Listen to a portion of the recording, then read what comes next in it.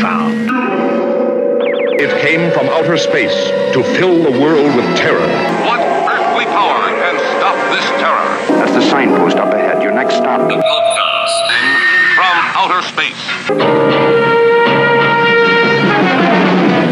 And today's podcast is brought to you by Pamp Coffee, a local San Diego coffee company.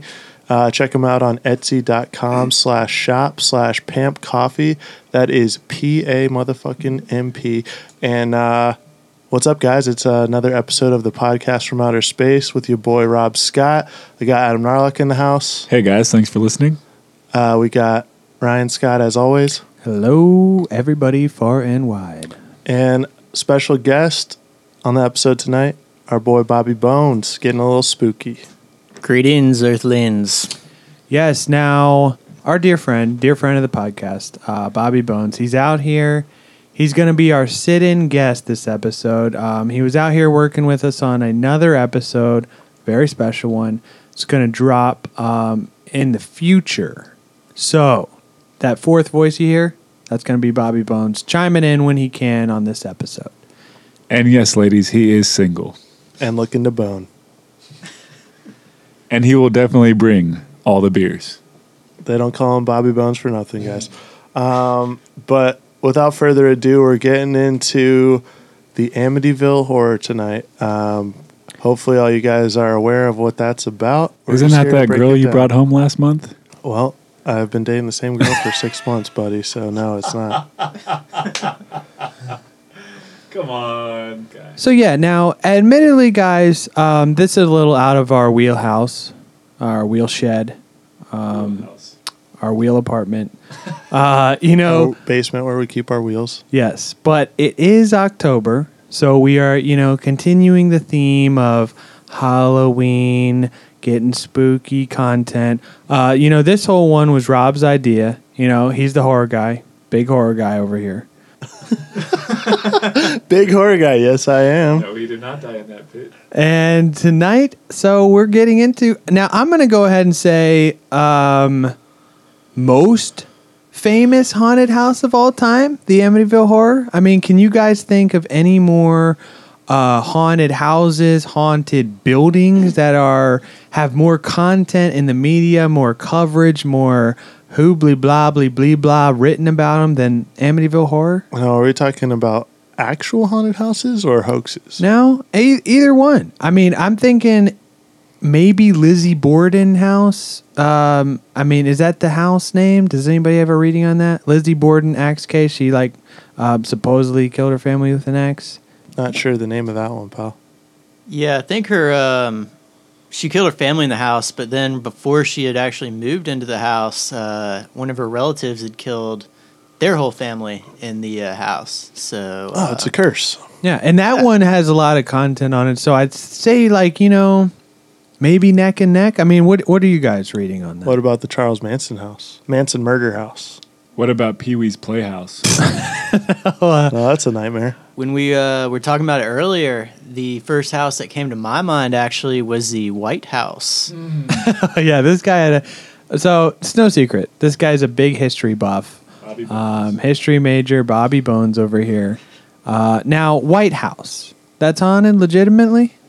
Yeah, they say people who sleep in the Lincoln bedroom say it's haunted by like all these past presidents that died and all that. So, Lincoln, yeah.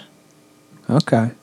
Didn't expect him to be much of a haunt unless he was at a playhouse, maybe. Well, he was a vampire hunter, so. Oh, that is true. I forget about that sometimes. So, with the Amityville, this is a classic mainstream haunting, and it's definitely an odd case, to say the least. We're going to get into that, and, aspects of this episode, the haunting in general, ghosts and demons, this will all kind of play into our Halloween special, which... Stay tuned. That'll be dropping next week. So a little clue for you guys, just as the Watergate was our kind of precursor, our preemptive episode, our premature ejaculation to the X-Files, this is going to be a little precursor to our Halloween special this year. Now, right off the bat, got to cite a few sources. Amityville Horror, The True Story by John Anson, The Real Amityville Horror documentary, and, of course, various pages and pages of internet threads. A lot of crack research put into this episode for you guys by our very own Rob Stone. Well, this little guy helped me out too. Oh, thank you. Now, right off the bat again, I want to ask you guys all this. So, do you guys believe in ghosts? What's your consensus on that? Teabag, Rob, and our sitting guest, Bobby Bones. Yes. That's it? Just a solid yes? Okay, I like it. We got a black and white yes from Teabag. That's a yes or no question. What else did you want me to say? I don't know. Maybe go into it a little in detail. Rob, What no. made you believe? Rob, what do you got? Yes. Okay. Bones? I'm gonna have to go with no. Okay. Basically, I want to see the evidence right now. All these ghost cases, and Don't say that because all this bad shit is going to start happening in the middle of the episode. Now, okay, so I'm in the camp as Bobby. I don't believe in ghosts. Not to say I'm not open to the idea. It is something that intrigues me. Obviously, I've done all this research. I've been doing countless ghost researches.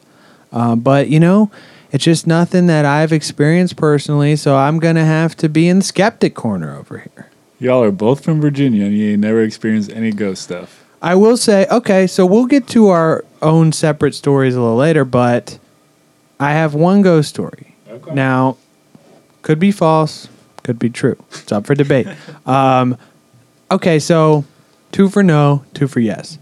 Now, do you guys believe in God? Yes. Yes. no. Okay. Now, this is where I'm in a little bit of a gray area here. Now, I do believe in some type of a higher power, but organized religion, that's just not for me. Well, you asked God, not are you a Christian? So, just clarifying over there, buddy. Well, God would be defined as a higher power, right? well, that's again a bit of a gray area. So it sounds like to me, we got 2 yeses and no, and then a guy that's on the fence on both of these topics. This guy likes to pray to his own deity, if you know what I mean. Oh, we've all seen that shrine. Yeah, I like to believe that there's some type of a dimension, something that we're not aware of, some type of thing with the soul where maybe this energy could be hanging around, where maybe these hauntings come from. I mean, not necessarily the idea of a ghost or a god, up in heaven, So you're an energy guy. That's why you took us to the crystal store that one time. energy. You just said energy. I'm saying dimension. And then you also said energies right after it. You want to play it back? Well, yeah, there's no question, as we covered on our Frankenstein episode, electric charge, the body, it's got that energy there. And I actually almost got you the copy of Life magazine, got Frankenstein on the cover. this guy showed that to me today. Now, believe in ghosts, both of you guys. Would you say, let's get a little more specific now. So would you say you're open to the idea, you just don't believe in it because you haven't seen it yourself? Yeah, with ghosts especially, yes. What about God? Well, hey, if somebody comes down here, The guy hasn't even come back yet. that's okay with me. Now, let's get a little more specific now. What types of things do we believe in? Now, Rob, you said yes for ghosts. So you are believing in spirits hang around the house. Like what kinds of ghosts? Yeah, what kinds of ghosts do you like? The house is haunted, classic haunted house. Or do you think, hey, spirits are just out there in the street? Like maybe you run into a ghost hitchhiker or something. Ghost dogs, ghost gorillas are jiving it up in the jungle. Like what do you think? Ghost Harambe. Yeah. Maybe. When you think of ghosts, like what is your definition? Like what do you believe in, and where do you draw the line when it comes to ghosts? I would say that I believe that there's definitely a fine separation between soul and body, and that sometimes that soul gets kind of trapped after the body dies. And, in some cases, maybe it's a friendly haunting. In some cases, maybe it's like spiteful, hateful, possibly. Okay. So, maybe it's just a ghost that's just hanging out with you, being your friend, Casper style. But then also maybe there's that ghost that's, flinging open the fucking cupboards, turning the shower water cold on you, and, watching your girlfriend change and stuff. So that would be Johnny Knoxville as a ghost. Could be. All Even right. Bam Margera. All right, Teabag. Now, you are again, yes, solid yes. There was no hesitation in the ghost camp. So what kind, now, again, same question stands. What do I believe in? I believe in life after love. Okay, come on. I've got to cut that. All right. Funny. When it comes to ghosts, where do you draw the line and what do you think of? What are your thoughts? What do you think of? Yeah. This is a government Like, test? as a ghost, hey, I'm a ghost. There's thousands of definitions I'm a ghost. of ghosts. Spooky. Yeah. Well, I don't think in like the white sheet over the head kind of ghost. Like I've had. Charlie Brown style ghost? Yeah. I don't think of that. I think I've had an interaction with ghosts. A ghost. Okay. Ghost animals, dude. Okay. And then, so where do you draw the line? I don't. Okay. So There's no line. just a free reign. Yeah. So, if you want to be a ghost, be a ghost. and now the reason I posed the God question to you guys that both believe in ghosts. So Interesting. The guys that believe in God also believe in ghosts. yeah, so that's what I'm kind of getting at here. Okay, So, okay. That's heaven not what I'm and getting at. heaven and hell, like where do you stand when it comes to kind of demonic possessions, that sort of thing? That's the one thing that scares me, dude. I saw The Exorcist and didn't sleep for a week. Well, I'd like to quote our Okay. good friend Nick Klaus and say, you don't fuck with the demon. Okay. All right. Now, all four of us here, we got to have some type of ghost stories. Any personal experiences, any sort of weird things that you yourself can't explain. I'm not saying it's a yes 100% ghost, just maybe something that you experienced that, hey, this was a little weird. Maybe put me on the fence. Maybe not. I feel like I've shared this story before, but for any new listeners, Yeah, go ahead. Maybe this is someone's first episode. So Right, teabag up first. Up at bat. teabag, taking your podcast virginity, right? So when I was younger, I was a huge skeptic. Like, didn't believe in aliens, didn't believe in ghosts, basically nothing. But then when I moved back out here after university, I was staying with a family, and they would tell me stuff all the time, like, oh, we see shadows in the back corner of the house, like the back room, the youngest daughter's room, like scary stuff like that. And I was like, oh yeah, sure, whatever. Like, didn't believe it. One night there was this huge thunderstorm in Southern California, which never happens. I mean, we had one the other night for the Goals game. Other than that, I've never seen a thunderstorm. And I just remember my laptop shorted out, got all fucked up. You sure you didn't spill some beer on it? No, that's you, buddy. All of a sudden, my door just cracked open slightly, which I thought would be like air conditioning or something, like something going on in the house. Like, I didn't think it was. Yeah, air moves. Right. Yep. Door cracks open just enough, like if you could imagine a cat walking through a door. Okay. And I'm just laying looking at the door, and I feel something jump up on my bed and start walking up towards me. Something. Now, what? 2 feet? We felt- talking full-grown feet, human feet? No, I'm thinking little kitty cat Full-grown paws, Okay. little meow meow paws. So it was a cat. Now, did they have a cat? They had 3 cats, but So it was a cat. no, but that's the thing, because I was watching, and I could feel paws walking towards me, but it wasn't one of the cats How do you know it wasn't one of the cats? because there was nothing physically there. Now, you say it's dark, storm, It was shorted out your 3 in the laptop. morning, 3 in the morning. So this is dark. Yeah. That's a black cat, dude. No, they didn't have a black cat. They had 3 orange cats, Orange. bright ass orange, looking Garfield. like Garfield. Yeah. Okay. I'm just saying, man. Okay. I think I would have seen. And they Now, weren't did you have small some cats. lasagna in your bed? Maybe. Maybe that's what they're after. Yeah. No, like I said, man. Bright ass orange cats. I think I would have seen it. Well, you think that, but I mean, the mind does play tricks. Right. So possibly one of these orange cats, possibly a ghost cat, you're saying? I'm thinking, but see, here's the thing.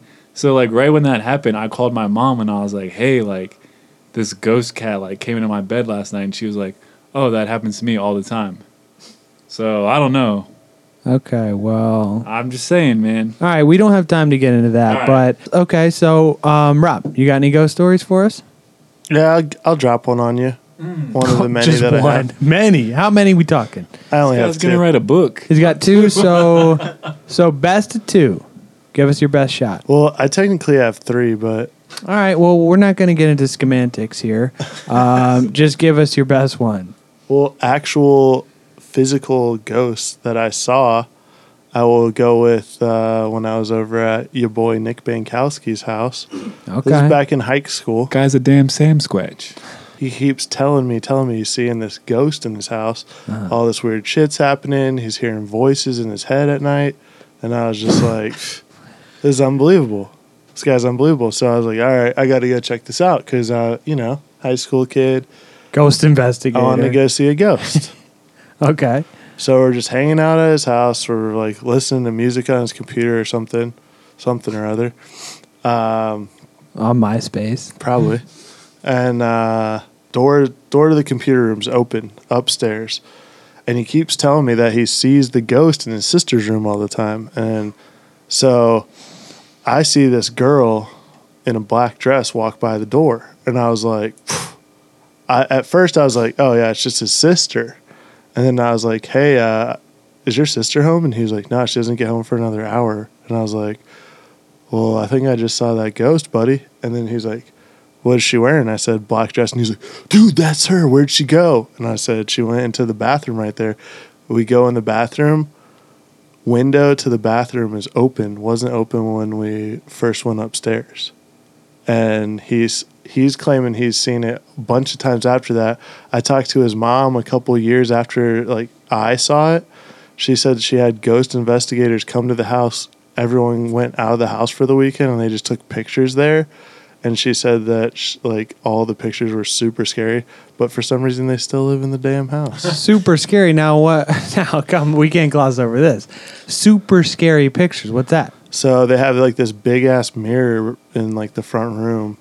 They set it up so that when they're taking these timed pictures, it's taking a picture of the room with the mirror, but you can't see the reflection of the camera in the frame. You know what I mean? Okay. So all these pictures have this creepy outline of this. One was a chick, and then one's a skeleton outline. A skeleton. Yeah. And so I asked her if I could come see him.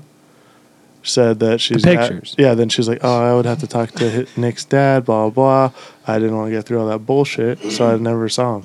Okay. Well. But I don't think his mom's the type of lady to lie about something like that, you know? And then she told me even crazier story. She said she was doing his sister's hair. They're getting ready to go out one night. She said all of a sudden she hears a loud bang, someone just came, kicked in the door downstairs. So they're freaking out in the upstairs bathroom. They hear just all this rumbling around, doors slamming downstairs. It's all happening downstairs in the kitchen. Okay. So she calls her neighbor who's got a key to the house. This guy comes over with a fucking Colt 45. And 2 zigzags. And he's like, hey, what? I can't remember her fucking name. Yells up to Nick's mom, basically. And she comes downstairs. He's like, look, I didn't do this, but this is just how your kitchen was when I came in.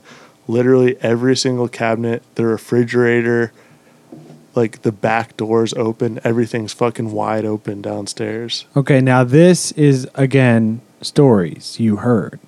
You didn't experience this. Well, right? I mean, I'm saying this is the house where I saw the ghost. So, But again, you didn't see those doors open. I didn't see the doors open. No, I did not. Okay. All right. Okay. So another ghost story. Possibly, maybe his sister was home. Maybe you didn't know. No, his sister was not home. Well, I'm going to say homeless people broke in. yeah. Girl in a black dress going out the window? That sounds like his sister trying to sneak out to me. Out of a second-story bathroom window?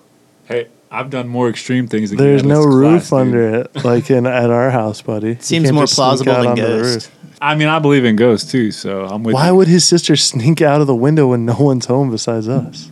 That doesn't even make sense. And when she was still in school. Come on, guys. We're not refuting the story here. We're just trying to get the facts straight. You guys just don't want to believe. Okay. Okay. So, okay. Hashtag Team Believe. Bobby, got anything? So, I don't really believe in ghosts. I'd say the closest I've had any experience. I was with a couple other people who happen to do believe in ghosts. We went up to ruins of an old plantation in Virginia called Rosewell. Great place to check it out. Look for some ghosts. Apparently, that's all haunted up. Mm-hmm. So we were going through these like cornfields that are surrounding it, and it was really creepy and dark. They kept hearing stuff. I just thought it was cool to be there at night, but honestly, I'm still in the skeptic corner. Had a good time. I didn't feel there were any ghosts around, but whatever. Okay, so that's almost similar to a story we've got in this outline. But real quick, so again, not a believer in ghosts. Now, I went to school at a military school, very old military school, VMI, for those that don't know, maybe not from Virginia.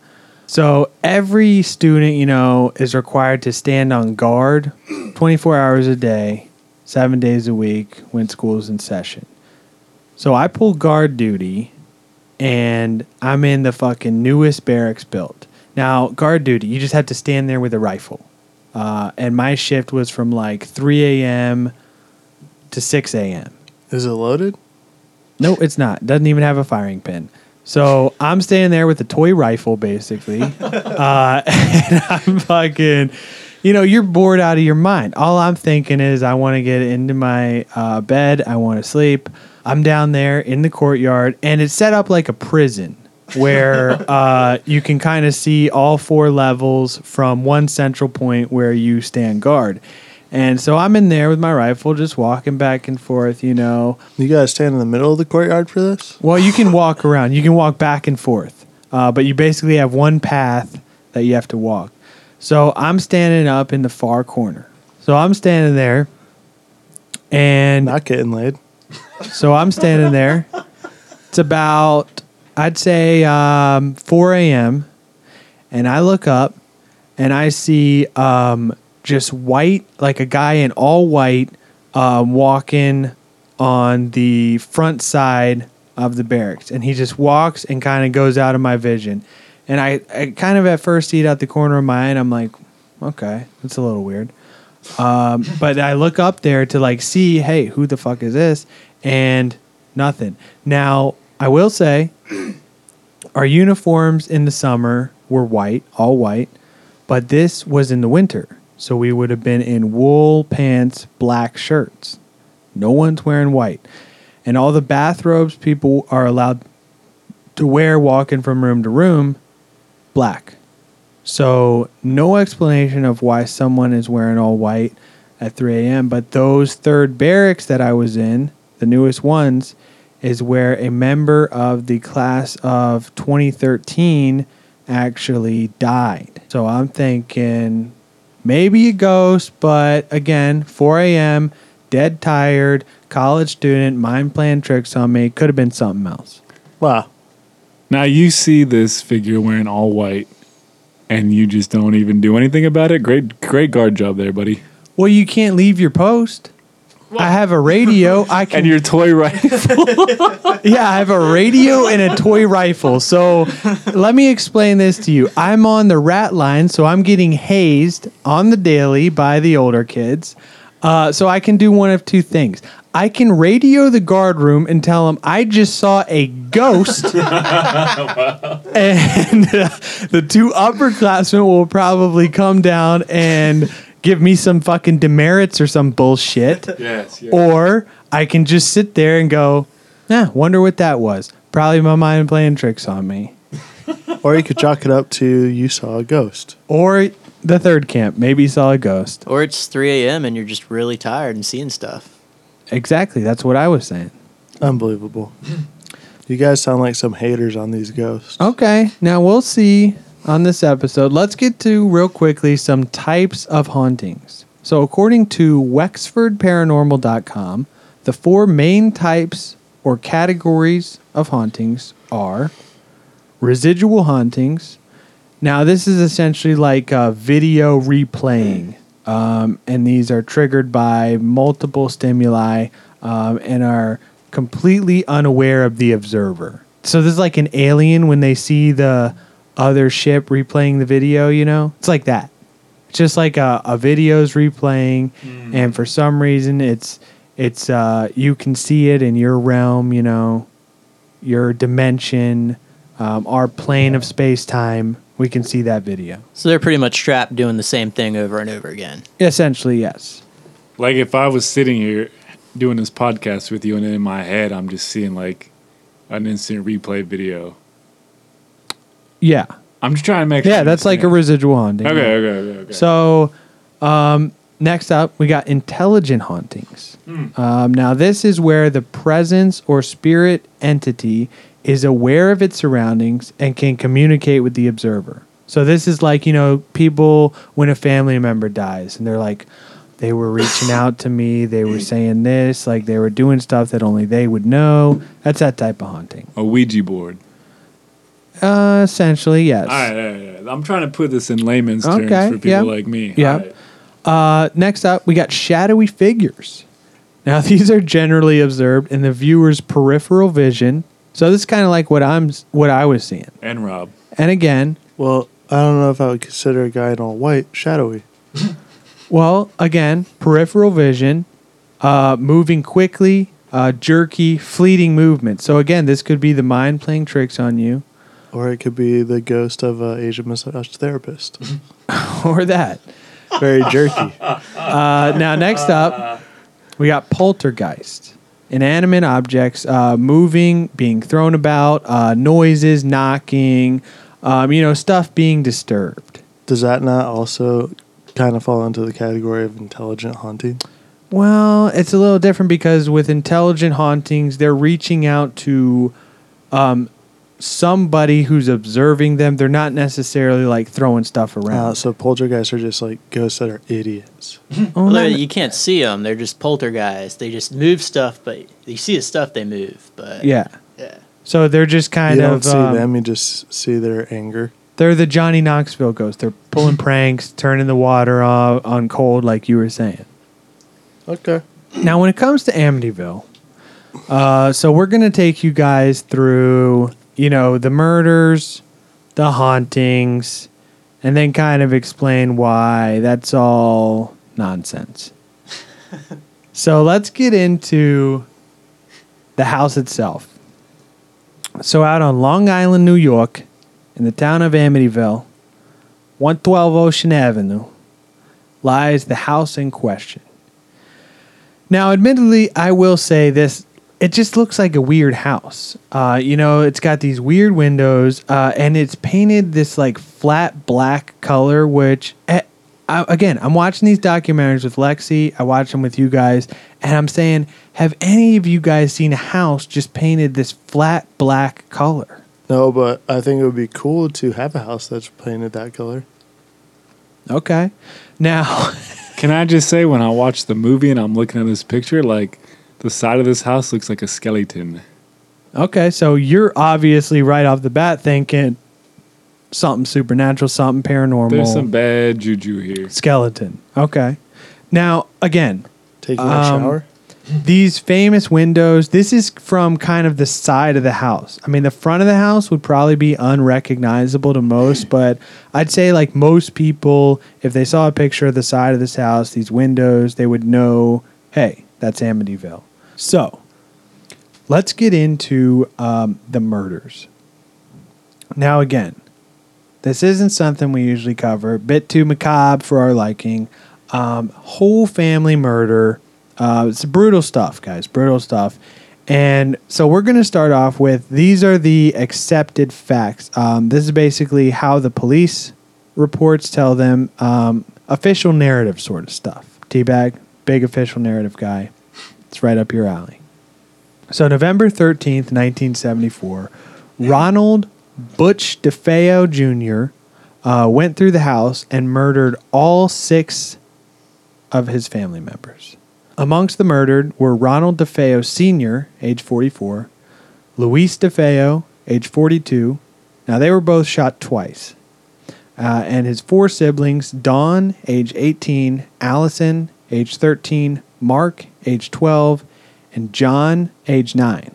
They were all killed with a single shot to either the back or head. Now, all of the victims had been shot with a .35 caliber lever-action Marlin 336C rifle at about 3 o'clock in the morning of that day. Physical evidence suggests that Louise DeFeo and her daughter Allison were both awake at the time of their deaths. And according to Suffolk County Police, the victims were all found lying on their stomachs in bed. Now that to me seems like a coincidence.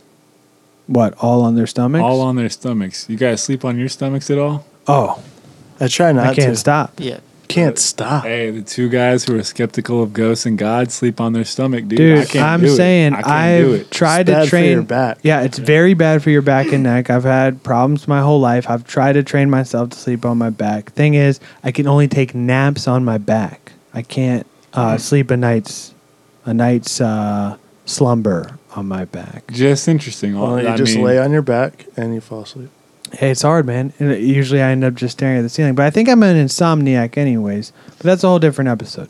Now, Different story for a different time. November 21st, 1975, Butch DeFeo was found guilty on 6 counts of second-degree murder.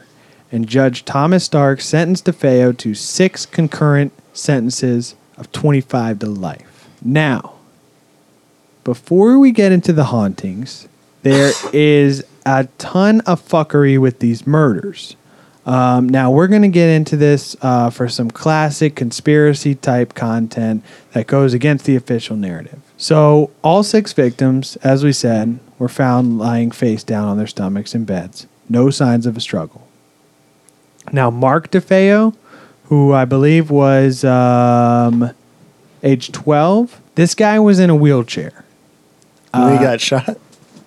Now, he's in a wheelchair, shot in his bed, found on his stomach. But the thing about it is he had like something with his hips to where if he was laying on his stomach, he would have been in excruciating pain. Like he always slept on his back. Right. So it's weird that they found him on his stomach. Police investigation concluded that the rifle had not been fitted with a sound suppressor and found no evidence of sedatives having been administered amongst any of the family members. Now, neighbors did not report hearing any gunshots being fired, and those who were awake at the time of the murder simply reported hearing the family's dog, Shaggy, barking. And you know what he said? What did he say? It wasn't me. Now, just for you skeptics out there, admittedly, some fuckery going on here, right? Nobody reports a gunshot. Now, this Marlin lever action, let's take a look at this. I pulled a YouTube clip. Now, keep in mind, this is outside. This is a gentleman firing a Marlin lever action rifle outside.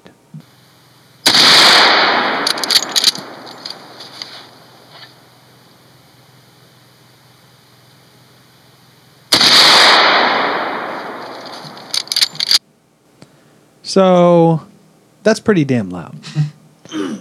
What are we thinking there? I mean, right off the bat, no neighbors report hearing this gunshot. There was 8 shots. Right, and then when we were watching that documentary earlier, there's some houses that are pretty close. Oh, yeah. I mean, Easily the burned other down. neighbors' house, like, you could throw a rock off the balcony and hit the houses on either side of them. Not to mention it takes a second or two to reload there. So are people just going to be laying on their backs waiting for the next one? Exactly. Now, again, you can kind of say, like, for the kids, I mean, you know, age 12, age 13, age 9, I mean, all of them, maybe except Dawn, they're fucking kids. So, you know, maybe they were just so scared that they, like, what do you do when you're scared and you're a kid? You kind of just stay in your bed. You pull the covers over your head. Now when you hear that fucking gunshot go off 8 times. So, an 8-year-old Rob, what would he have done? Fucking hide in the closet or something. Okay, so there you go. Maybe they could have tried to hide, but we don't see that in this case. And no neighbors reporting any of the sounds. 8 shots at 3 a.m. Hey man, you're friggin' 3 in the morning, you might be asleep, you might not have heard those gunshots go off, you know? Now you're in that deep of sleep. I've had some of these fuckheads upstairs wake me up just walking around at 3 a.m. Hey, maybe they were walking around. Maybe they're not fucking connected with the freaking mob. You know what I'm saying? There you go. Now, just as Rob just said, some speculate that the reason the neighbors didn't hear anything was because they feared it was a mob hit. And, they are not going to get caught up in all this shit. Now, most of the neighbors in, newspaper clippings, police reports, they describe the DeFeo family as keeping to themselves and a tight-knit family. Is this the lady in the coat? Yep, we got your ass it is. Oh. We got a clip of one of the neighbors right here. Well, I think they were just very sweet, very religious people, very family-minded people. And that's about all I could say. Very good, very generous, this type. I mean, very close with their children. What's with that music in the background? Well, that's from a murder documentary, so Solve a murder. they're saying, hey, pretty tight-knit family, pretty good family. However, some say the DeFeo family was not well-liked in the neighborhood.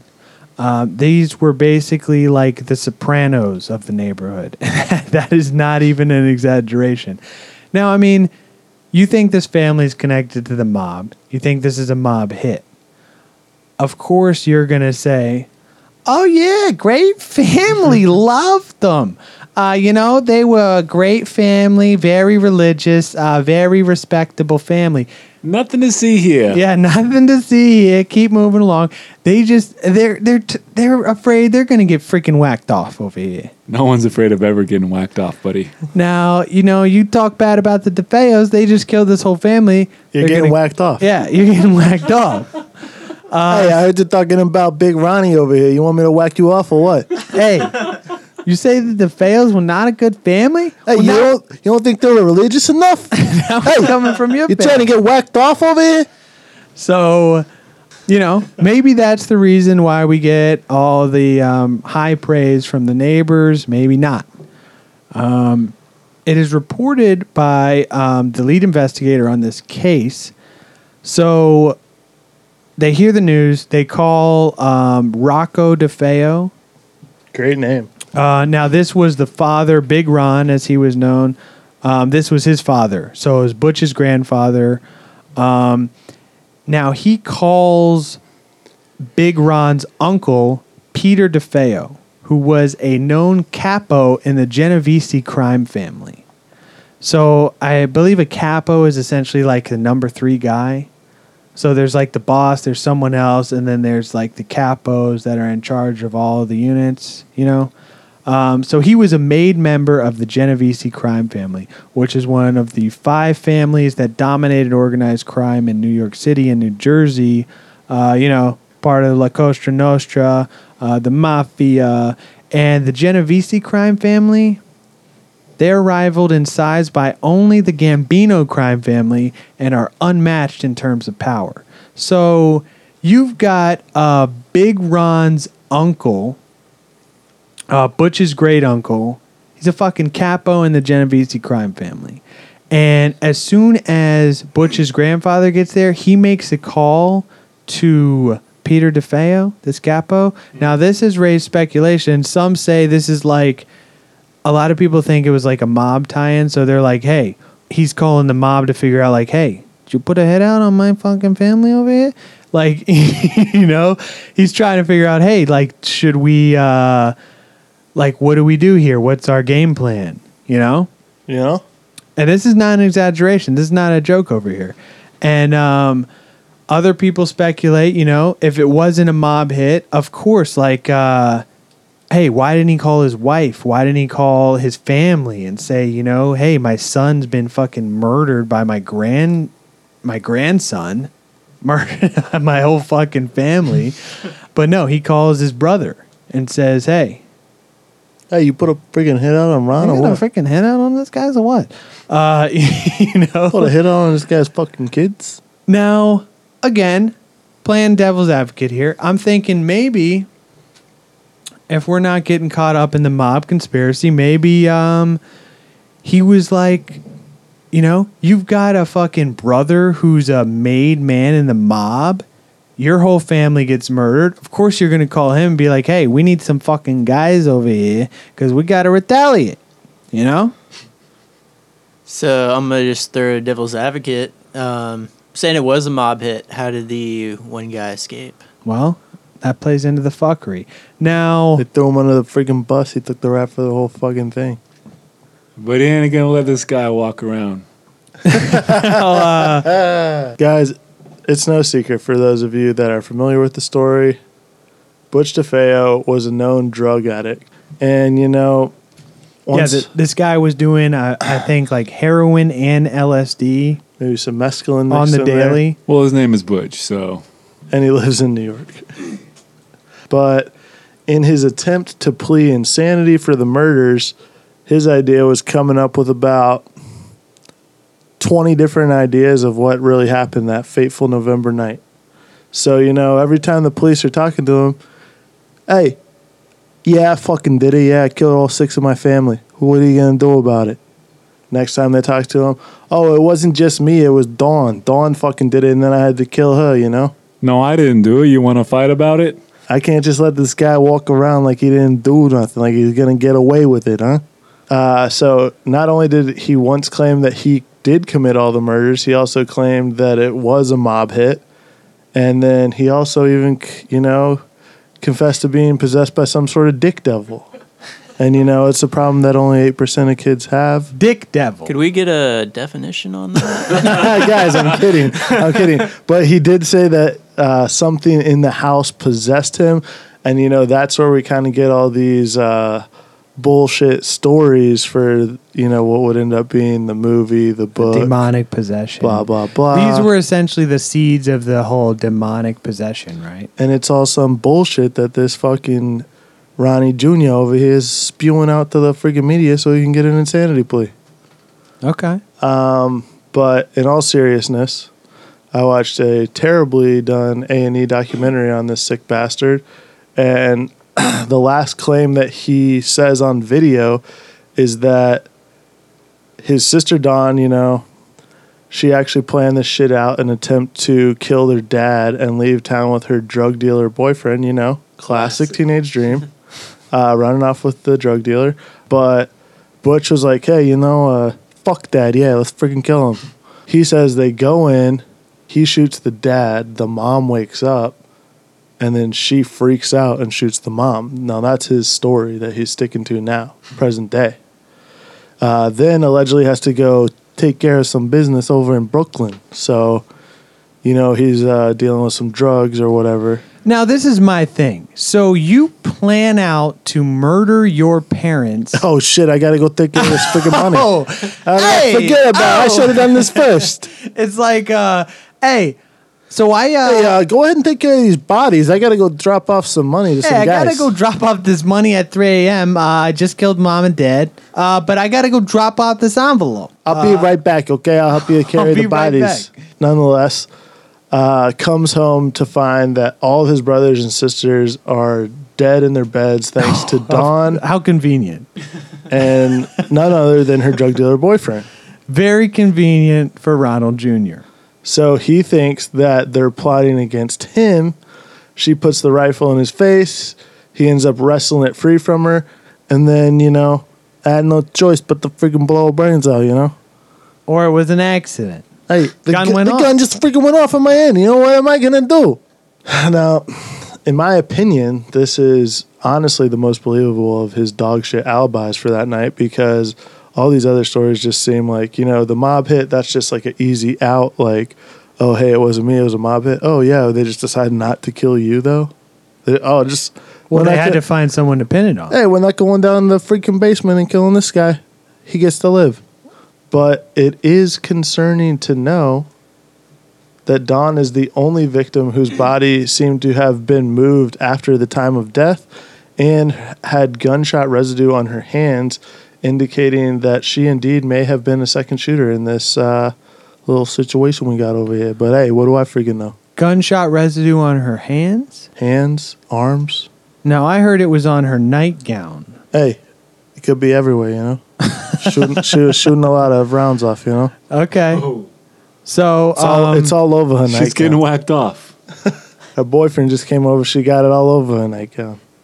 But here's what we do know. All right, so in most versions of his story, DeFeo has claimed responsibility for the murder of his mother and father, but often has blamed Dawn for the killing of the children. You know, a lot of people have looked into this over the years, and most investigators find it seemingly impossible that 6 people were shot to death without, you know, as we previously said, no one wakes up from that, you know, loud ass rifle going off.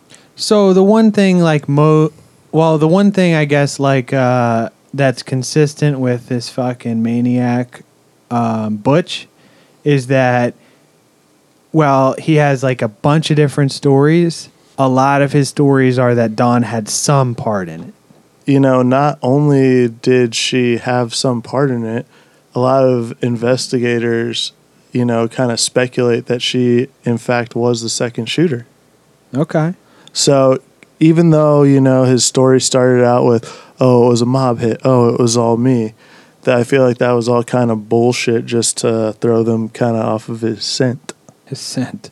Okay. Now, is there any evidence of 2 shooters? Because that's not in the official reports at all, right? It's not, but I think, you know, going back through the stuff that I've read, the videos I've watched, is kind of the fact that not only were 6 people murdered with that loud-ass gun, as we said, but, you know, they did find the gunshot residue on Dawn's nightgown, as we said, so, hey, who knows? But I think some say that that residue could just be from the proximity she was to the muzzle. Like, it doesn't necessarily mean that she fired the gun. True. I did find that I'm not sure how long after the initial case was closed, they did find another rifle in the canal behind the house, but just due to how long it had been there, they couldn't find any definitive fingerprints on it or any ammunition in it. And now, I mean, this was same rifle, same caliber? It was a similar rifle. I don't think it was the same caliber, but at the same time, I'm not sure that they did do ballistics tests on all the bodies and stuff. I think they kind of just were like, oh, well, case closed. This guy fucking said he did it, so he did it. Oh, okay. Because I think back in the day, you know, they just wanted like open and close cases, and he confessed to it, so they're like, I don't think they really further investigated after that. I think they're just kind of like, oh, it's a fucking rap. This guy admitted to it. Okay. But, you know, don't quote me on that.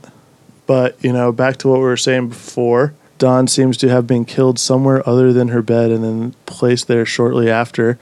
Crime scene investigators discovered that Dawn had suffered a head trauma and that brain matter and blood was on her pillow, bedclothes, and nightgown.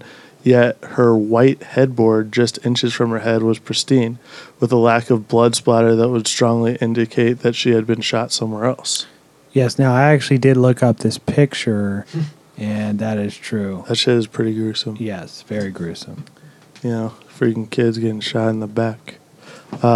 Some investigators have speculated the unburnt gunshot residue found on Dawn's body indicate that she handled a firearm or ammunition, although the prosecution expert at the trial thought this could have occurred as a result of the muzzle flash when she was shot, like you said. Just like what I was saying. Mm-hmm.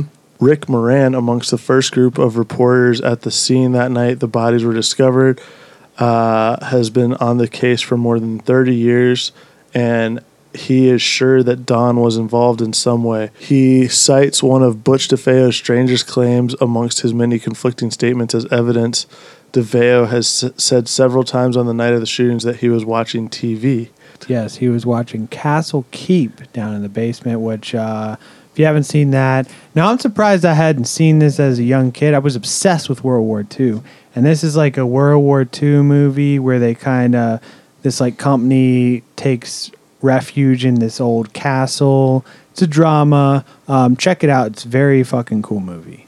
So, you know, he's down in the basement watching TV in a drug-induced haze. So he's pumped full of acid, pumped full of heroin, watching Castle Keep. And a black hooded figure comes to him, hands him a rifle, and is like, hey, let's go kill mom and dad.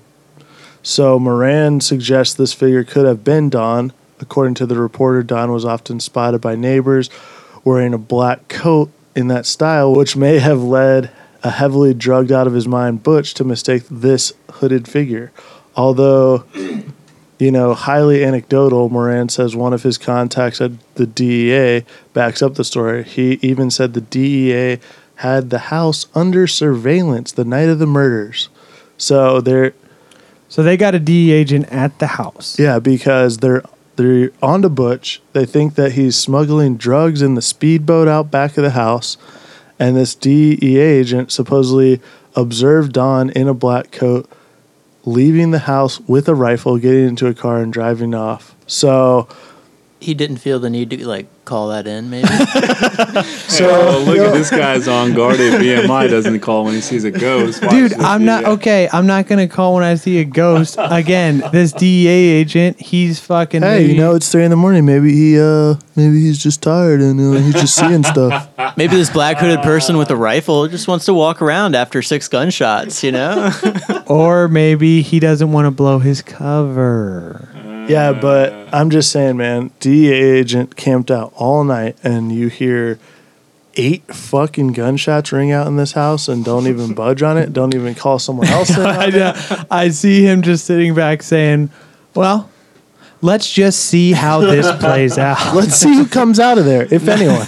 Not my jurisdiction, guys. It's got to be a murder-suicide. So this alleged DEA agent, he sees her leave the house and drives where the firearm was found. Now, where was the firearm found? Do we have a reading on that?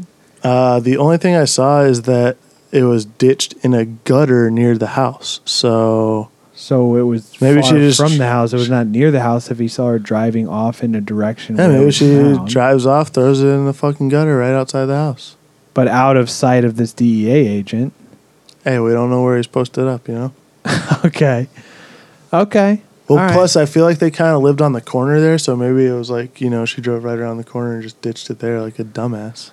Okay, so there's a ton of fuckery going on with the murders, and there's even more shit. Like Ronnie said he was married, and I think his wife plays a big role. Ron, stop. The whole mob ties. I mean, there's way more that you can read into on all this because, as we said before, there's a fuckload of content on all this stuff. But, that's the main fuckery. I think the 2 biggest things from that is the way that the murders sort of don't match up with the official reports. All of them are found face down. Nobody's waking up. No neighbors are hearing the shots. That's a little fishy. And then all the stuff after the murders. I think we kind of covered it, though. I think it does make sense now if you think about the facts. People probably did hear it. They just didn't want to say shit because they thought it was definitely tied to the mob. Yeah. And another thing I saw that was very odd was so when Rocco got there, Butch's grandfather, Rocco, he's there. And also... it's his modern life. Louise, her dad also comes. And as soon as they come... Because, the police right off the bat suspected it was a mob hit. And they were like, hey, we got to get Ronald Jr. to safety. They killed all 6 of his family members. Maybe they're coming after him next.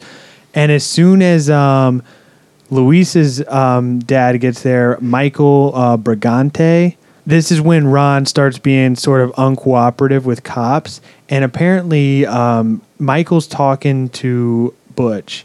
And Rocco's like, hey, shut up. He tells him twice to shut up, and he says this is family business. And family business? Their family or the family? Probably not waste management and sanitation. Yeah, I'm thinking, family business, La Cosa Nostra. This is fucking mafia shit going on. And, maybe there's an aspect that we will probably never know. Now, this is, I think, a lot of fuckery with the murders, but those are the 2 you're biggest saying things. Maybe they just said, hey, Ron, you going to cop to this or we're fucking killing you. Yeah, I mean, there's a lot of shit. There's even stuff that says like he was engaging in incest with Dawn, and then like when the whole murders went down, the grandfather was like, "Hey, but you're gonna fucking own up to this. We're not soiling the family name over here." And I mean, there's a ton of fucking info. I heard about that, and I chose not to include it. Exactly. There's just a ton of information on this. So do we know who actually called in the police? Like, was it Ron himself or someone else? How did they find out? Yeah, it was.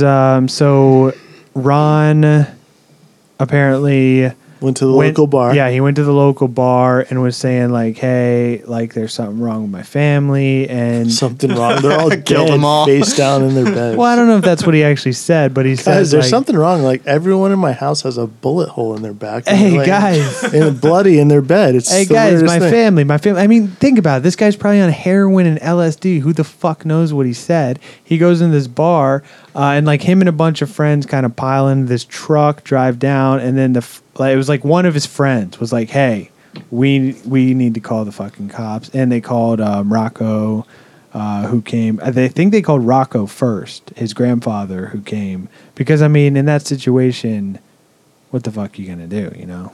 So now, let's get to the haunting. Again, right off the bat, let's get to the facts. So Kathy and George Lutz and Kathy's 3 kids move into the house about a year after. This really happened. Yes. This is what the premise of the movie is. Yep. Okay. Now this is, I mean, straight up, a year after. Like everyone in the neighborhood knew, hey, 6 people were murdered in this house. They got whacked It's up on the market. Who wants to move in? $80K apparently, I think is what they bought it for. That's like $375K nowadays. Deal of a lifetime. They move into this house. Now, there is some like fuckery with Hollywood and the actual hauntings. Like in the remake with Ryan Reynolds, they like don't know the people were murdered there. Like they knew that the people were murdered there. Everybody knew that people were murdered there. They bought the house anyway, said, fuck it, we can deal with this. Now, did they know they were murdered, or did they just know that a death happened in the No, house? they knew that they were murdered. Hey, for $80K, you knew what happened there. Yeah. So they get the house. And now this is straight from the book. Some of the experiences, like apparently they start fucking having shit happen day 1. And they were only there for 28 days. Some of the experiences of the Lutz family at the house are described in the book, which was written in 1977, and they are as follows. So, George, he would apparently wake up around 3:15 every morning and would go check out the boathouse. Now, later he would learn that this was the estimated time of the DeFeo killings. Now, 3 isn't like 3 like the witching hour or whatever. See, I've had some bad juju experiences waking up at 3 in the morning. Oh, now what? Did you want to share any? Nothing a ghost cat. No, nothing exciting. Actually, that was around 3. But recently, man, I think I'm an insomniac like you. I've been waking up at 3, dude. Can't get back to sleep. Okay. The house itself was plagued by swarms of flies despite the winter weather. Kathy had vivid nightmares about the murders, and she eventually discovered the order in which they took place and the rooms in which they took place. The Lutz children also began sleeping on their stomachs, same way the bodies were found.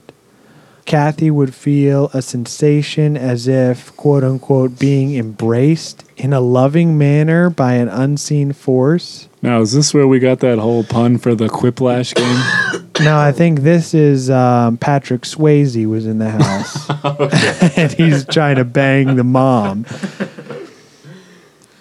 George also discovered a small hidden room behind shelving in the basement. The walls were painted red. This became known as the Red Room.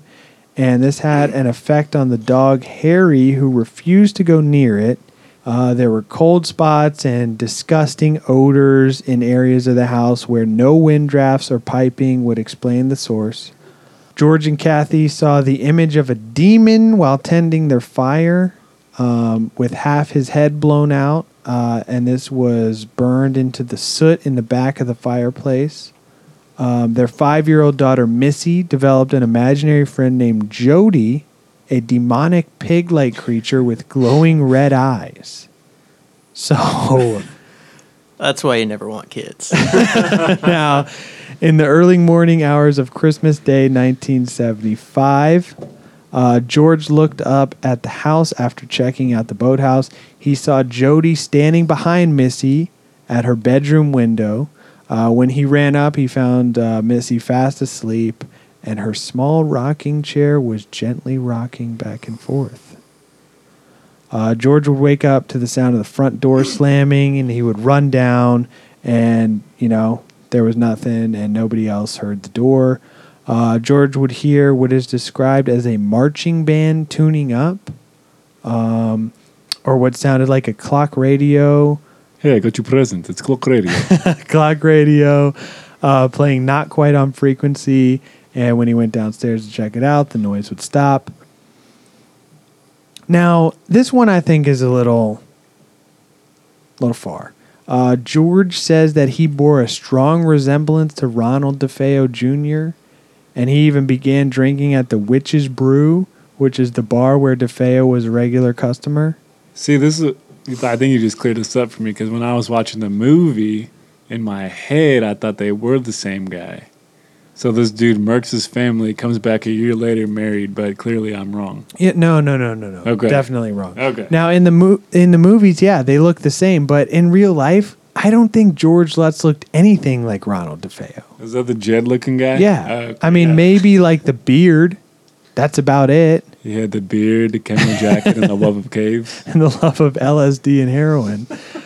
So also, one night when closing Missy's window, which Missy said Jody climbed out of, Kathy Lutz saw a red eyes glowing at her. So right in the face, this demon pig. While in bed, Kathy received red welts on her chest caused by an unseen force and was levitated 2 feet in the air. Yeah, they were probably caused by George. Pat, pat, pat.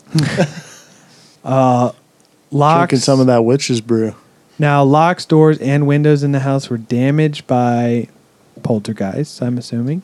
Cloven hoof prints attributed to an enormous pig appeared in the snow outside the house on January 1st, 1976. Happy New Year. A green gelatin-like slime oozed from the walls in the hall and also from the keyhole of the playroom door in the attic. Please. Yeah, I think like a lot of explanations of this were the when they went to take fingerprints. The stuff they used for fingerprints, it made him sort of like a gelatin thing, like residue on the walls, sort of like attributed to this green slime. A 12-inch crucifix hung in the living room by Kathy revolved until it was upside down and gave off a sour smell. Isn't that like a pretty famous like part in the movie, right? Yeah, that's a big point in the movie. Of course, like anything with an upside-down cross, that's money. Big old wad bullshit. Like not being a horror fan myself and not having watched it except for what we just saw, getting ready for the podcast. Like I still know that famous scene where it just like goes upside down on its own. Yeah. I mean, that's classic. That's fucking entertainment right there. Now, apparently also George tripped over a 4-foot-high China lion ornament in the living room and found bite marks on one of his ankles. Later, this lion would reappear in the living room after George had moved it upstairs into the sewing room. Huh. So maybe George was on acid, too. George saw Kathy transform into an old woman of 90, the face a mass of wrinkles and ugly lines, and saliva dripping from the toothless mouth. That's his wife he's talking about. Now, maybe he was just into some granny porn. Now, on one occasion, Kathy heard what sounded like a window being opened and closed through the sewing room door, even though she was sure no one was in there. Now, this... Well, that's a mystery. Again, we can contribute to apparently like one of the windows where they said would go up and down. It was like the counterweights in the window were like off. So you could like step on this board and the window would just shoot up and down. There's a video of the guy doing it. Actually pretty crazy. Like when the kid gets his hand slammed in the window. Yep. Oh. So, with any haunting, anything sort of like this, there's going to be money involved. So the book was written in 1977, and numerous films have followed. The Amityville Horror was the first one in 1979. This was directed by Stuart Rosenberg, who also did Cool Hand Luke and The Drowning Pool. Of the 22 films about the DeFeo house, this is probably the most iconic and most financially successful. Now, following this film in 1982, there was Amityville 2, The Possession. New director, new cast. This was basically an unsuccessful follow-up, although it did gross almost $13 million at the box office. Now, this one also has like a weird incest scene. Because I looked, guys. I looked, and there is no pornographic film parodies of the Amityville Horror. Copyright, trademark. Yep, so... Kind of hard to bring in the murder of children into a porno. Hey, I think stranger pornos have been made. Stranger Things? Hey, we're already talking about people getting whacked off in this house. This plot basically writes itself. The whole house is getting whacked off. Now, every other film after was either a flop, B-rate, or a straight-to-TV movie.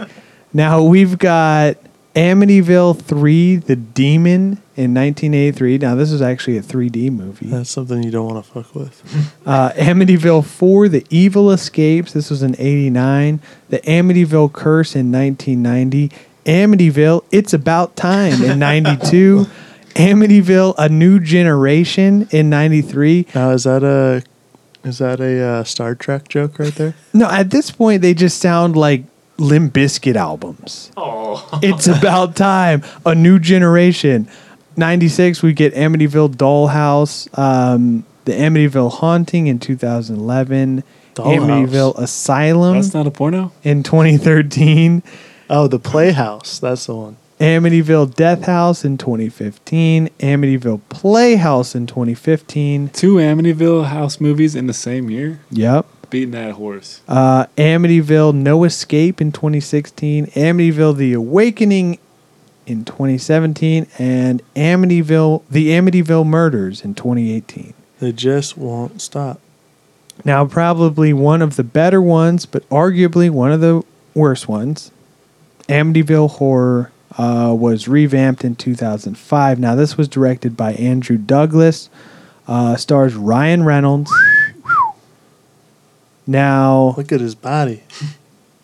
That's your line. Not an ounce of fat on it. Hey, I'm no friggin' Ebert and Rope over here, but I think this one's better than the original. Okay.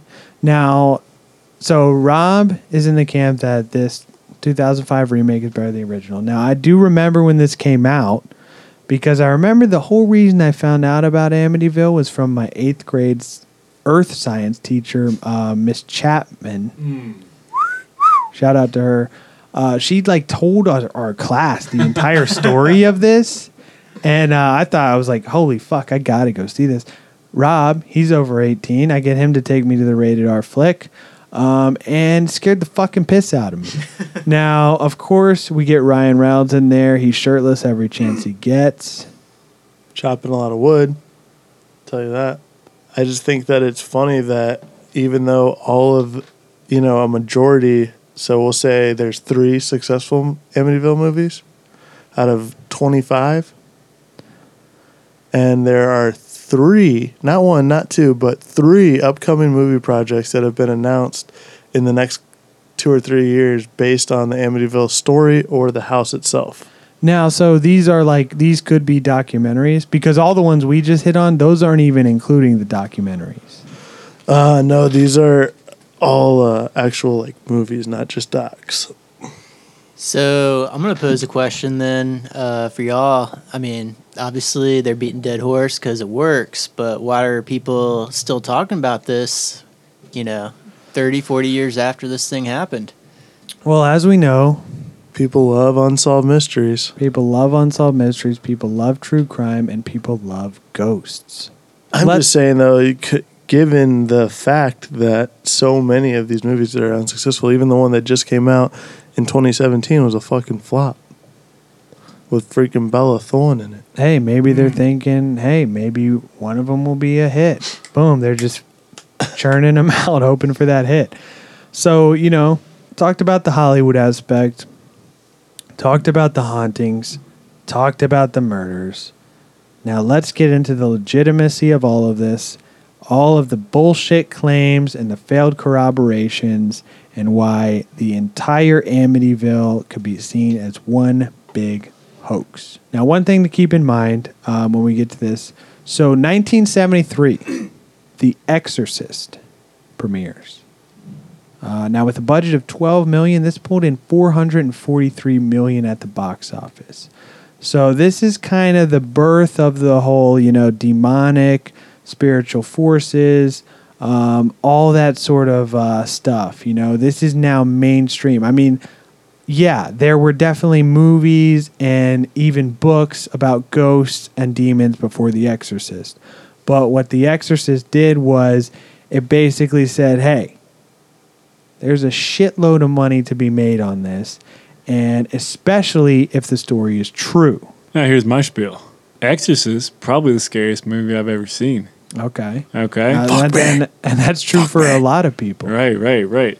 Like, that's the one thing that scares me is this demonic possession stuff. Yeah. Now, we're talking about beating a dead horse. The original Exorcist film was great because it was so terrifying. Uh-huh. I would say a true horror movie because it wasn't like blood and gore kind of shit. It was like genuinely scary. This first Amityville, pretty thrilling. I mean, yeah, pretty good for its time, but then you see all these just catastrophes after. Same with The Exorcist. I don't know if you ever saw any of the other ones, but they made me laugh. Well, the beginning one... They did. Yeah, I mean, most of them were pretty bad. Yeah. And, I mean, they're still probably making shit. I mean, they just came out with the show. They got a show now. There's all sorts of Exorcist movies. Yeah, I mean, what The Exorcist did was it sort of put this whole demonic, devil worshiping, demons are possessing people. Like Exorcism of Emily Rose, Exorcism of Molly Ringwald, any fucking, any like exorcism movie, you can fucking chalk that up to getting influence from The Exorcist in '73. And what this film did was kind of put that shit into the American lexicon. Now you have this giant mainstream movie. It's a fucking huge moneymaker. I mean, it's like the highest rated R movie at the time. So, of course, these murders happen in this house. Someone comes along with the idea that, hey, maybe the house is haunted. And we get this whole fucking perfect storm, as you will, of murders coupled with hauntings, demonic possession, all that jazz. So eventually the truth comes out, and it's no secret that the Lutzes sold their story to Jay Anson. This guy was a writer, and he apparently didn't even bother to show up and look at the house. But instead went on to write the book based on 45 hours of tape stories sent to him by the Lutzes. Jesus Christ. Now, apparently, like, where these stories come from is the Lutzes, like, after they kind of moved out after all this, they approached this guy, William Weber, who was Butch's original defense lawyer, and he, like, showed them pictures from the crime scene. He showed them all this stuff that they would not have got their hands on otherwise, and they apparently had several glasses of wine in order to make up a lot of the stuff we hit on in the bullet points of the haunting, because he was originally going to write a book on it, and he wanted to get this insanity plea, maybe even get a new case for Ron Jr. But I think it was like he presented them with a contract for this book, and like 5% of the money would go to Junior. And they were like, no, we're not comfortable with this. Like, no, thank you. So they kind of declined his offer. And then, hey, they went with this guy, Jay Anson. They were like, hey, we don't have to share a percentage with anyone. We can take this story and rake in all the profits for ourselves. They realized this was fucking big money. Like, also, they had the priest come bless the house. This is like a big time famous scene in the movie. With all the flies, Get Out, He allegedly heard a voice say, "Get out," felt a slap on his face. He had stigmata like blisters. A little slap and tickle. Yeah. Turns out this guy, Father Pecoraro, Father Pecker. Father Pecker, we'll call him. He's a scam too. No, apparently he wasn't in on the scam, but claimed in a sworn affidavit that he never went to the house. Yeah, so he is a scam. But only spoke to the Lutzes over the phone. The coup de grace. We hit on it just now. This guy, William Weber, Butch's defense lawyer, he comes forward, says that they made up this entire story over, quote unquote, several bottles of wine. Now, this is where the taped content came from that spawned the whole haunting, demonic 45 hours worth. possession aspect. What kind of wine Hey, now, well, see, that I think that was just the initial. Like, they were like, oh, yeah, there was this. Like, he showed them the crime scene photos, so they were like, oh. It's like when we get drunk and sit around and say, this sounds like a great idea. Oh, yeah, exactly like that. So then they come up with this 45 hours of taping from this initial session. He intended to use the haunting claims to get a new trial for Butch. How exactly was the ghost angle going to help? Well, because I guess insanity plea. Yeah. So now they're saying like, okay, Butch is now possibly this house is haunted. Okay, the house is haunted. He's actually insane. Yeah, demons are fucking haunting him. Guys, come on, these it people. Just plays it. I mean, also you got to think this guy is a fucking New York defense lawyer who's assigned by the state. Maybe not the brightest guy. Thinks this is going to be his big break. Yeah, trying to get a book published. The classic ghost defense. Yeah. This is all he's got. Guys, we have one claim that there's a ghost in this house, so obviously my client's insane. That's like page 1 in the community college lawyer book. Ghosts, aliens. Now, like we said, they take their story to this other guy to publish the book. The defense lawyer, he ended up suing the Lutz Anson Group, which is the company that the Lutz has formed with the co-author to publish the book, for essentially stealing ideas. He sued them for $60 million, but settled out of court for $2,500. Got pretty close. Not the greatest. So again, this guy's probably just trying to make a buck. Not the greatest negotiator right there. Everyone involved in this story is just trying to make a buck. Buddy. Yeah, and he also said that he received a total of $15,000 for his services in connection with the book and the movie, and it was during these trials that the Lutzes admitted that virtually everything in the Amityville Horror was pretty much fiction. However, after these trials, I mean, the Lutzes did kind of stick with their initial story till the day they died. They said, like, you know, most of it's true. Take it with a grain of salt. Now, today, the house is 108 Ocean Avenue. Where we used to sit and talk with you. And according to Zillow, the last time the house went up for sale was 2017, selling for $605,000. Jerry O'Neill, the owner of Coldwell Banker Harbor Light, the realty firm that manages the property. Hell of a name. He told the Washington Post that the house has been owned by 4 different families in the decades since the murders, one of which asked the address be changed, and that none of these owners have reported experiencing anything paranormal while in the residence. Here's my whole thing. So here's your whole spiel. Let's get back to the murders for a minute. The murder. Butch, let's say Butch did murder his whole family. Now, does he get the house? I don't think you give a murderer the house. So how does that work? Does the house just go into like... I think there's like a law that if you like, say for example, you take out a life insurance and then you kill that person, you don't get that. Yeah, you obviously. don't get anything that you benefit from. So he wouldn't... So does the house just go to like the city or something? Yeah, I think the house... It said that the house just went up for sale after he got put in jail. Lawyer Rob. So But I mean, who's getting that money? I guess Like, the it's bank just- that they did the mortgage with Okay. that would Probably default. so. Okay, Or that maybe, makes sense. Maybe whoever's selling the house gets a cut of that. Okay, I get that. All right, that makes sense. Maybe old fucking Rocco gets a little cut of you. What's our consensus here? What's our consensus on ghosts in regards to this case? And what's our personal beliefs in regards to this case? What are we thinking is going on here? I absolutely think some fuckery, you just told us, some fuckery is going on here. Because I'm watching this movie last night thinking, oh shit, this might have really happened. And now you're telling me virtually everything is pure fiction. The murder, sure, I can buy into that. Yeah, but you think it was Butch all by himself? No one heard the shots? Like you're standing by the official story? Yeah. Okay. I'll buy into that. Okay. But clearly everything that happened after, the hauntings? Fucking joke. Nothing. Okay. All right. Bob, what are you thinking? Personally, I'm kind of leaning toward the Don and the brother. Did it. So you think possible double? Yeah. I mean, there's a lot of unexplained stuff. That doesn't mean that anything inexplicable happened. It just means we haven't figured out exactly, like, okay, why is everyone just laying face down and taking it? And seeing that movie. Well, let me get back to something then. We're talking about like these bangs going off.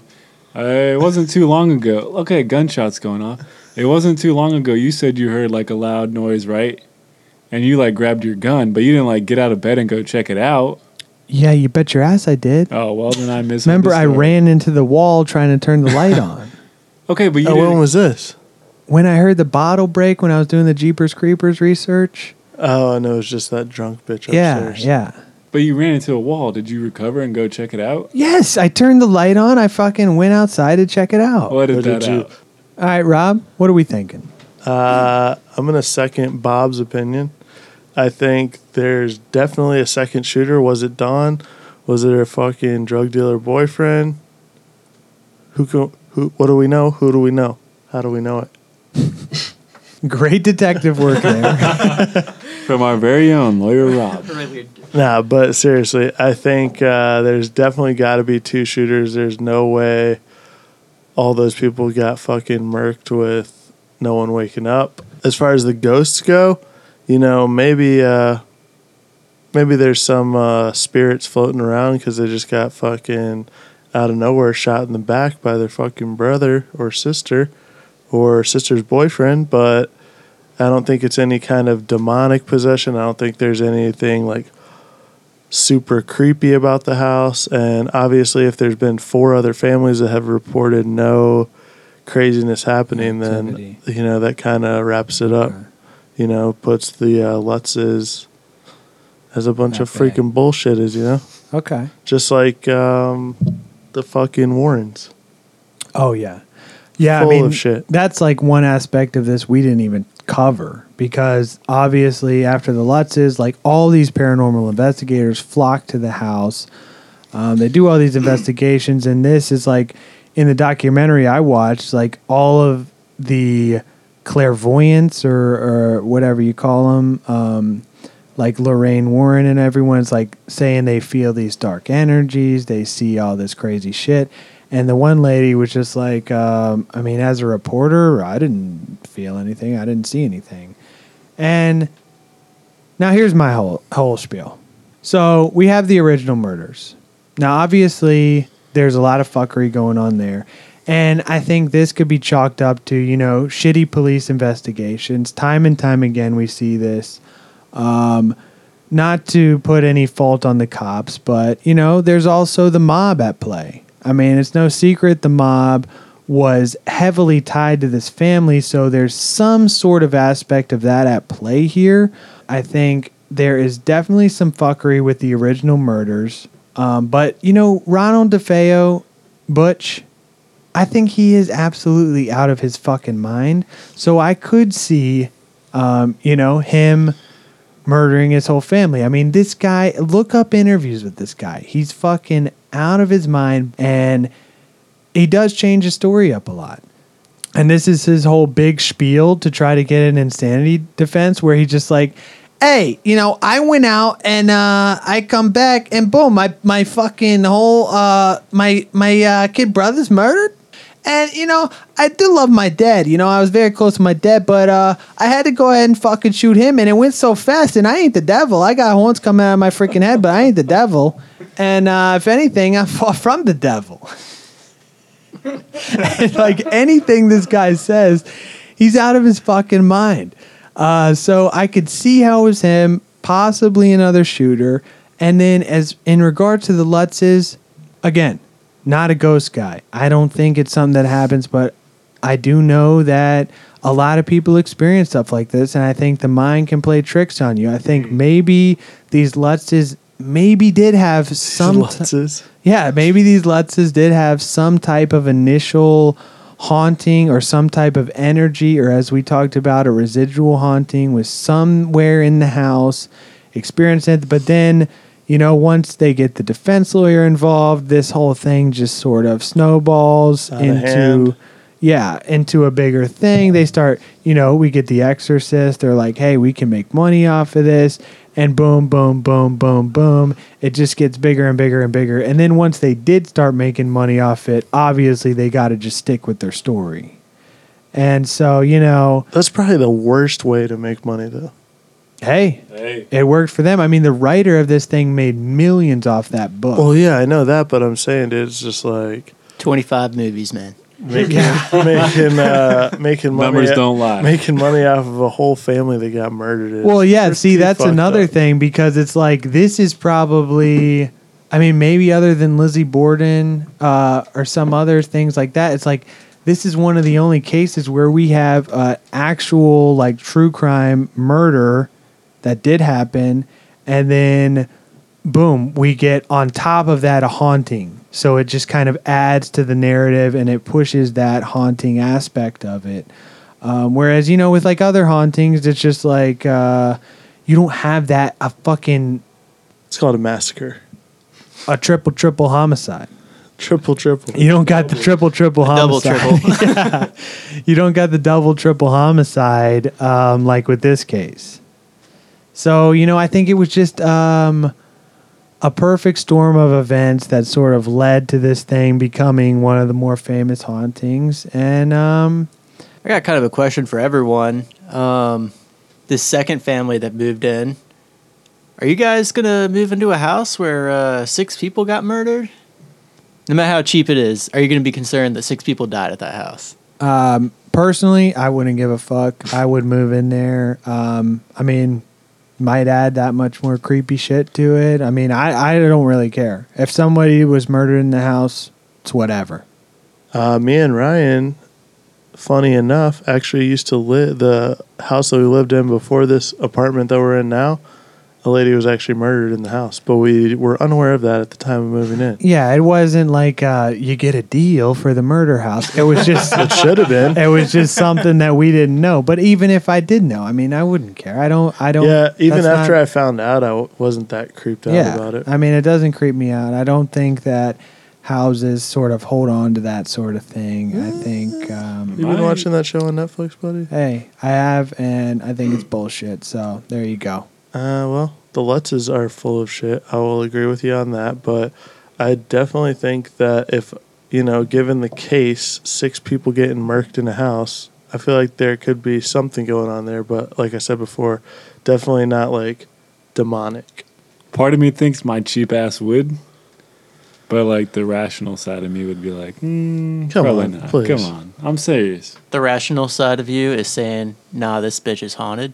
If I was about to buy a house and I found that a whole family had just been murdered in there, I probably would, steer away from That's it. what I'm saying. I wouldn't. I would keep on with that mortgage. Oh, please. No, you wouldn't. Bobby, how about you?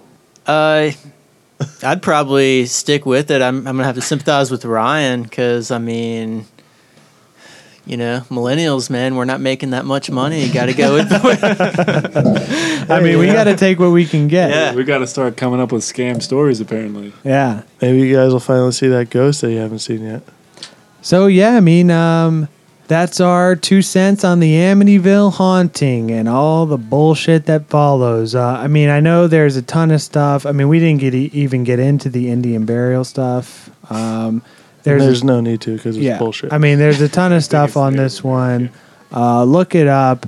But, if you guys have any other interesting thoughts on the case, feel free to send them our way.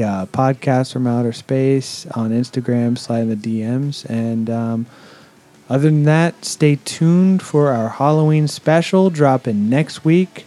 Got a great episode in the queue for you guys. And thank you so much for our sitting guest, Bobby Bones. And other than that, Thanks for having me, guys. Live long and prosper.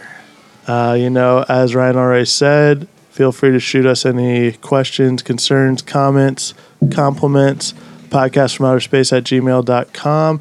And any of you hockey fans out there, me and Adam have our new podcast, Center Ice Podcast. Right now we're just on Podbean. Hopefully soon we'll be up on iTunes, SoundCloud. As always, thanks for listening. Got a few things this week. If anybody has any great ideas for a cover-up tattoo, I'm willing to take suggestions, legitimate suggestions. I don't need penis tattooed on my arm.